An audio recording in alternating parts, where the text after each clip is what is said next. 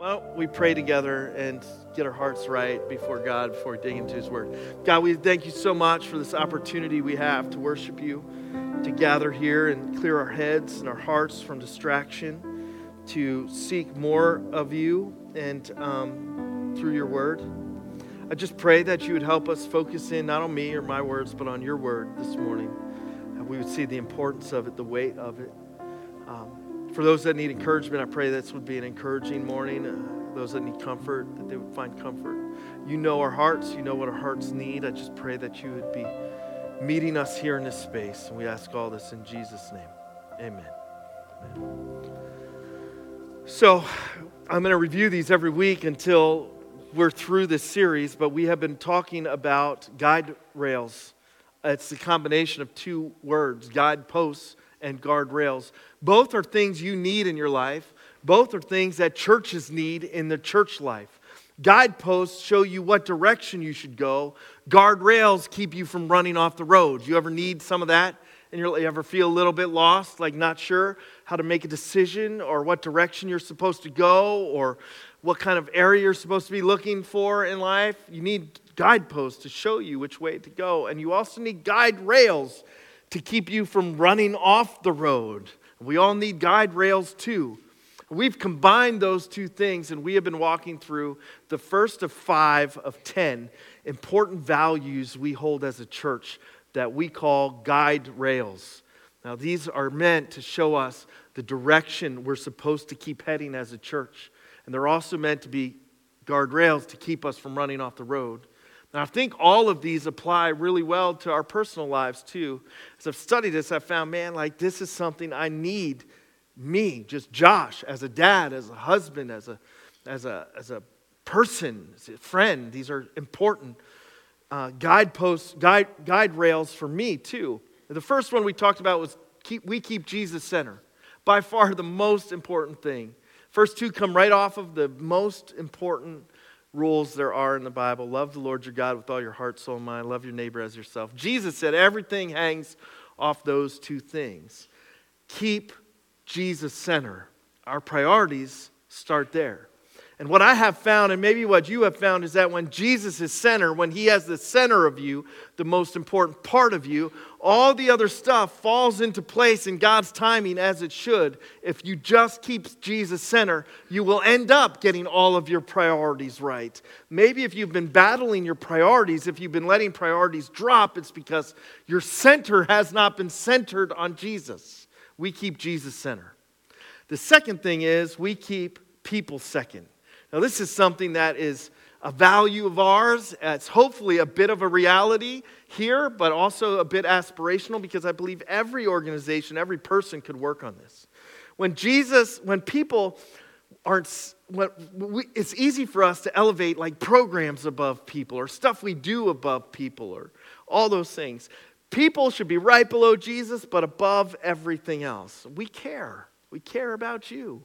And so people are second. The third guide rail that we have is kind of an expression of those two. Love the Lord your God with all your heart, soul, and mind, and love your neighbor as yourself. And that one's a cultural statement. It says we kick in instead of eat up. And what we're doing in that statement is we're comparing two contrasting cultures. Culture of the kingdom of God is one where we contribute to the world. We are light and we are salt. We use our gifts for good. We are prepared to do good works. That's the culture of the kingdom of God. It's a culture of contribution. You compare that to a culture we live in today, it's a consumerism culture where it's all about what I get out of it. Now, the scary thing about that is if I'm buying into that culture, even if I'm just passively participating in that culture, your value to me is based on what I get out of our relationship. That the value of people and stuff, it's all based on how it makes me feel. That's not how we're supposed to elevate other people. It's not how we're supposed to view ourselves. It's a contrasting culture. Which one are you going to participate in? You going to be a consumer? My hope for us is, as individuals who attend this church, is that we leave more in every room we step into than we take. That I leave more encouragement at my in-laws during Thanksgiving than I take. That I leave more at my workplace than I take from them. We're supposed to leave a mark in the spaces we step into, a mark for good that represents Jesus and all that he has done for us. That was week number 3. And then week number 4 was, I have these typed up in here just because I don't want to mess any of them up and it's getting complicated. We get big and we stay small. And last week, if you were here, we talked about the importance of having big, God-sized dreams in our lives. What's the dream that God has placed on you for your family, for your relationships, for your workplace, for your business? God gives God-sized dreams, and then we step into his plan for us by taking small, faithful steps. We need both. And sometimes people either want to dream big and not do the work, or they just are content doing work, and they never reach for what God has for them. Both of those are important. And today's message is called We Stay Relevant and Strong. Now, here's the cheat sheet for this one. The cheat sheet is this. This is all about our value of engaging with the truth of God's word. We want to engage the world, engage with your friends, engage with you, not with Josh's opinion, not with trendy worship services, but with God's word. Let's talk about trends for a second. Can we talk about trends for a second? How many of you remember the trends of the 80s? Probably the most epic decade. I was around for them. Probably the most epic decade for trends. You had really big hair and you had the mullet happen in the 80s.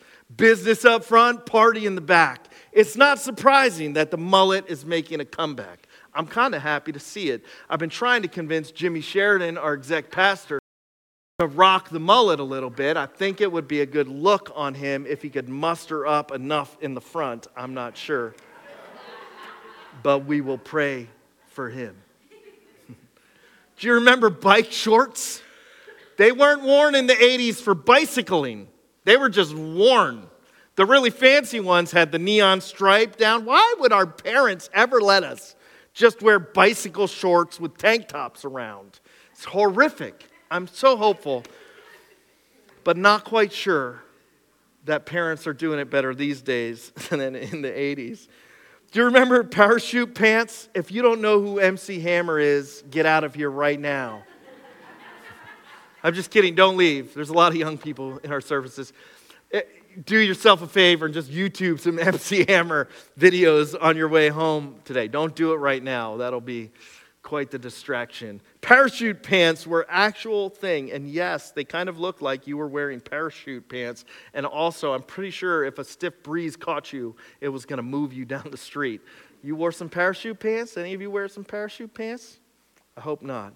How about this one? This one lived long on. So sometimes trends are things that are said, not just worn.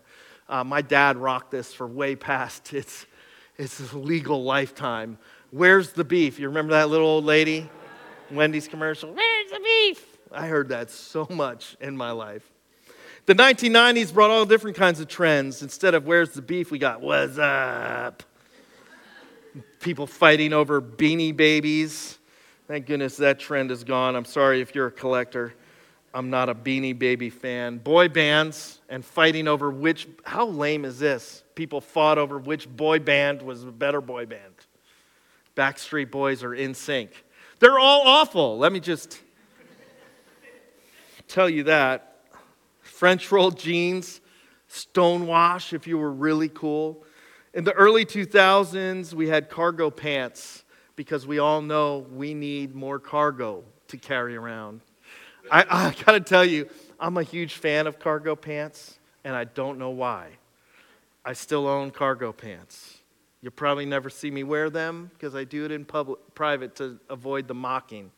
But what are we carrying around that we need 2 bag-sized pockets on each side? Cargo pants, cargo shorts, frosted tips in your hair, boot-cut jeans. How about a saying like this? You're the bomb, or talk to the hand. You ever say that? You ever want to smack somebody for saying that? Not me. You all are sinners. I've always just looked at them with the love of Jesus and said, here's the thing about trends.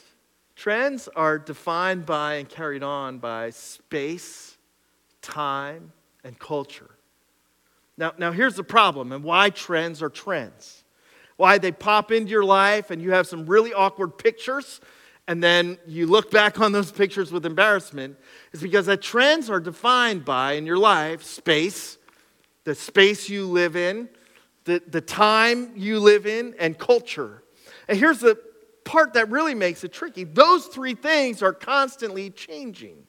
Your space changes from time to time. You move to a different area, you move back, space changes, the time just keeps clicking on, it keeps clicking on, and culture's constantly changing and trying to mold us or pull us in one direction or another. All of that is in flux, and that's why trends change so much. You jump from one trend to another trend to another trend.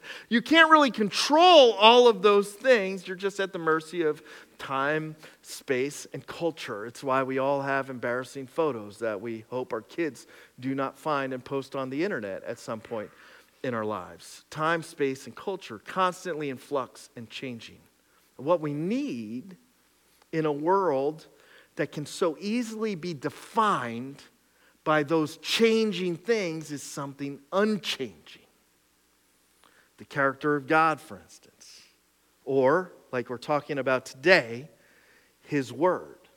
You see, what gives you strength in changing circumstances, through changing times, what gives you strength in an ever-changing culture is something that does not change, something that transcends time, transcends culture, and transcends space. If you're going through a really difficult time today, you may not be going through a really difficult time tomorrow. What you need in either space is something that transcends your circumstances, something that's bigger, and something that gives you strength to make it no matter what time you find yourself in, what space in the world you find yourself in, no matter what culture you are immersed in. We need something that is consistent and strong. And for us, what we're saying is, we need something that lasts past the fad, something that'll never be out of style. For us, as a church, and hopefully for you as individuals, that's the Word of God. Period. In 2 Timothy 3:16 and 17, it's one of my favorite verses. I think about it a lot. Sometimes people will accuse me of being too practical in my messages, and not very often. This is the verse I always go back to judge myself by. And it says this. The word, all Scripture is God-breathed and is useful for teaching, rebuking, correcting, and training in righteousness, so that the servant of God may be thoroughly equipped for every good work. There's a couple of really important words. I mean, every word is important, but there's a couple that I have highlighted for myself. One is that word all. All Scripture is God-breathed and is useful and equipping. It's God-breathed. That means that what we're talking about on a Sunday morning, it better not be my opinion. It better not be what just I'm feeling excited about in the moment. It's got to be something bigger than that. And we believe as a church that the Word of God is inspired by God. That He has inspired all Scripture. Using people and working through their personalities, in their time and space in the world, God has given us His Word, inspired by His Holy Spirit, put to paper by men, but from Him. And it transcends culture and time and can speak to us no matter what circumstance you find yourself in, no matter how crazy life has got, no matter what culture you are in, whether you live in the middle of Iran or you are in the west coast of our country, it doesn't matter where you are, this is God-breathed, inspired word of God for us. He speaks to it through us. It transcends culture and time and space. The inspired word of God. And all Scripture is useful. It makes sense for your everyday life. It's useful to you. It's useful for every part of your life, relationships and work relationships and how you raise kids and how you should treat your in-laws and what you should do at work tomorrow and what do you do when your boss... It's all a guide that is useful to help us live purposeful, meaningful, impactful lives. It's useful. It's equipping. It gets us ready. It gets us ready for what God has called us to do. It gets us ready for His purpose for us. It gets us ready for painful circumstances that we're going to have to walk through in life. It's equipping. This is powerful stuff. It's way more powerful and bigger than we could ever imagine. This Word of God is alive and speaks to us if we just get out of the way. It's so important. I get so frustrated when this is presented in a boring way. And forgive me for the times I have bored you. I get so frustrated when what comes from preachers on stages is their anger at whatever circumstance they're seeing instead of just the Word of God. I get frustrated when this book is sometimes manipulated and used to push some person's agenda. It's bigger than that. And it's weak sauce when we water it down, and weak sauce doesn't last. I have the sticker on my microphone. You want to see it? Very few people know it's there. It's a reminder to myself. It was a free sticker about mule sauce, hot sauce. I have it on there to remind me that I'm sharing something that is stronger and more powerful than my opinion. It's so much bigger than that. Matthew 24:35 says, Jesus says, heaven and earth will pass away, but my words will never pass away. In 1 Peter 1:25 it says, the word of the Lord remains forever. This is what makes us strong. You don't need a preacher. You need this. I spend most of my time trying to figure out how to put this on a plate that makes it seem relevant to you, but you don't need the plate. You just need this. It should not be boring. It should not be about some preacher's opinion on some life circumstances. It should not be about politics. It should not be about any of that nonsense. It's bigger than that. This is God's word. This is God speaking to you. There's a lot of Sundays people will tell me, and they mean it as a compliment. If you've said this to me and you mean it as a I know you mean it as a compliment, and I take it as what you say, but there's a lot of times people say to me, man, it was like you were just speaking to me in that sermon. I'm like, really? Because I felt like it was just speaking to me in that sermon. You know what that's about? That's not about good preaching. That's about the Spirit of God using His Word to make an impact on your heart. It has nothing to do with Josh Ott. God forgive me for the times I've gotten in the way of that. You see, this is what makes us strong. And this is what makes us relevant. In Psalm chapter 1, man, what a great psalm to kick off the book of Psalms, by the way. In verse 2 and 3, it says this. It says, let me start at 1, because if you don't have the context, you miss it. Which, by the way, is really important when you're reading God's Word. You better understand the context. A lot of people have misused God's Word by ignoring context. Psalm 1 says this. It says, blessed is the one who does not walk in step with the wicked, or stand in the way that sinners take, or sit in the company of mockers. But In other words, blessed is with that but right there. But not, that sentence could go sideways that I just said. You have to watch the replay to see how close that was to being bad. Your but does not bless you, but this but means that you are blessed. It's getting worse. That but represents, blessed is the one. Okay, so you could say here in verse 2, blessed is the one whose delight is in the law of the Lord and who meditates on his law day and night. That person who is rooted in this, that person who's thinking about this, that person who's contemplating this, who's meditating what God says and how it can be applied to our life, it describes that person. It said, that person is like a tree planted by streams of water which yields fruit in season and whose leaves do not wither. That's good news for any of us who are like, things seem to be withering lately. Whatever they do prospers.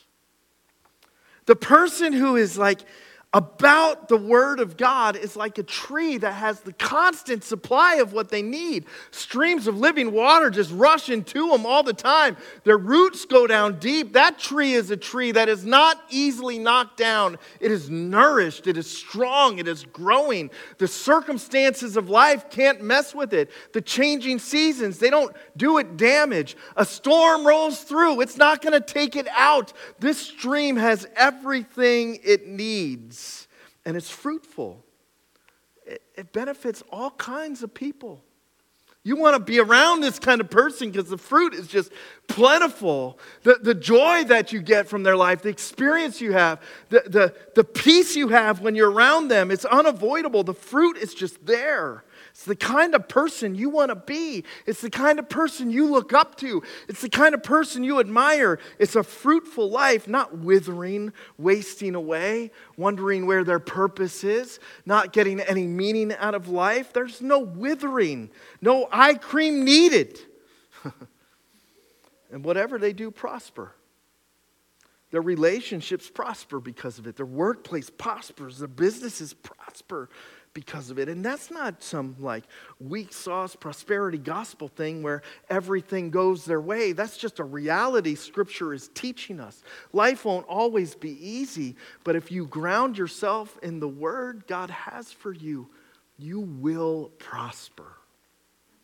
Acts 17 is one of my favorite passages. I think about it a lot in the culture that we are in right now. I feel like Paul in Athens. I feel like our church is a lot like Paul in Athens. Paul was waiting in Athens on layover, waiting for some of his bros to come and to get on with the mission. And as he's walking around Athens, he's greatly distressed, it says in Scripture, to see that the city was full of idols. He's walking around and he sees that in this culture they have idols for everything. They have a God for everything, hoping that these gods will make that part of their life better.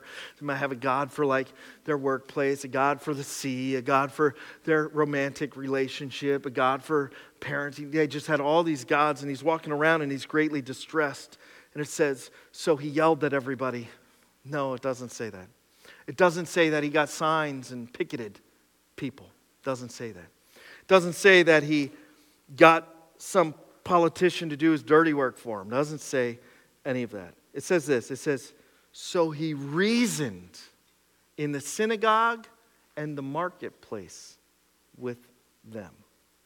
Both Jews and Gentiles. Whoever would listen. He just reasoned with them. He reasoned with them in the religious settings. And he reasoned with them in the marketplace, which was the hub of their business practice and their social lives. Everywhere. That's part of what we're called to do. We are called to see the real need and to reason with people. To talk in their language with them, to reason with them about who God is and who Jesus is and how He has the answers they've been searching. He sees the need and He reasons with them in the synagogue and the marketplace. And he ends up earning the opportunity to speak at the Areopagus. This is a place where all the Athenians and all the Greeks, they would gather together and they would share philosophies and thoughts about life and death and all these important ideas, and they would debate and talk and dialogue. Paul gets this opportunity to speak there, and he starts the message by saying this, like, I have been walking around seeing all these gods that you have set up, and I saw one of these idols that was marked to the unknown God. I know who that unknown God is. Can I share it with you? He goes on to preach this beautiful message about Jesus.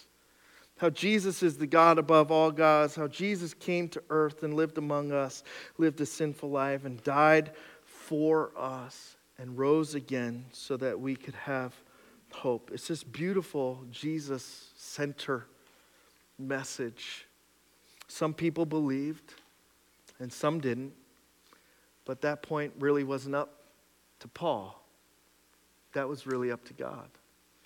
Paul stood in the gap between a broken people lost and searching and a God who had come for those people because he loved them and died for them and rose again. Paul stood in the gap and just said, what if? Look at this, Jesus. He is who you have been searching for. It was relevant. He knew their culture, their language, where they dialogued, how they dialogued. And instead of saying, you need to stop what you're doing over there and come to me, he took church to them. And that's what you do every time you leave here. It's church right now because you're here. But when you leave here at 11 o'clock, hopefully, you will take church with you. And we have the responsibility to show how relevant and important, how meaningful this Jesus is. And we'll reason with them. Paul said, I become all things to all people so that I might reach some. And that is at the heart of this guidepost for us as a church. We will become all things for all people so that we might reach some. I have a couple of takeaways from this, real quick. Takeaway one for us, and maybe for you as an individual, but for us as a church. We want to be useful, not useless, because the Word of God is useful. Here's what's useless. Boring people is useless. Angrily spouting off my opinions is useless. Being irrelevant is useless. What's useful is the Word of God as it applies to our everyday lives. There is nothing more useful and relevant and meaningful than that. This makes sense for your life. Takeaway number 2 is to be teachable. Because if this is God's Word and it transcends time, space, and culture, then we all have something to learn from God. It doesn't matter if you have been going to Sunday school since 1923, or this is your first day in a church in the last 20-some years. We all need to be teachable and learn from God, myself included. Number 3 takeaway is be relevant and be engaging. This is relevant, and God forgive us for the times where we have gotten in its way and made it seem irrelevant. There are a whole lot of friends that you care about, a whole lot of people you love, maybe even some family members, that think church is completely irrelevant. That the Word of God is completely irrelevant. Just some old book from some old tradition that their parents are just still clinging desperately to, but it doesn't really make sense in their lives. Forgive us, God, as a church as a whole, for allowing that view to ever permeate our culture, because there's nothing more relevant and engaging than your Word, than the Word of God. We're going to fight to be relevant and to be engaging, and to engage lost people with the truth of who God is. And the last one is we need to be bigger with God's Word. God's word is bigger than time, it's bigger than space, it's bigger than your circumstances, it's bigger than culture. God's word is bigger than politics, it's bigger than my opinions, it's bigger than a preacher, it's bigger than Grace Free Church, it's bigger than a brand, it's bigger than evangelicalism, it's bigger than anything. God's word is bigger, and we are committed as a church, and I hope you will be committed as an individual to staying strong and relevant as you depend on, as you continue to circle and dive into the Word of God. Let's pray. God, we thank you so much for your Word.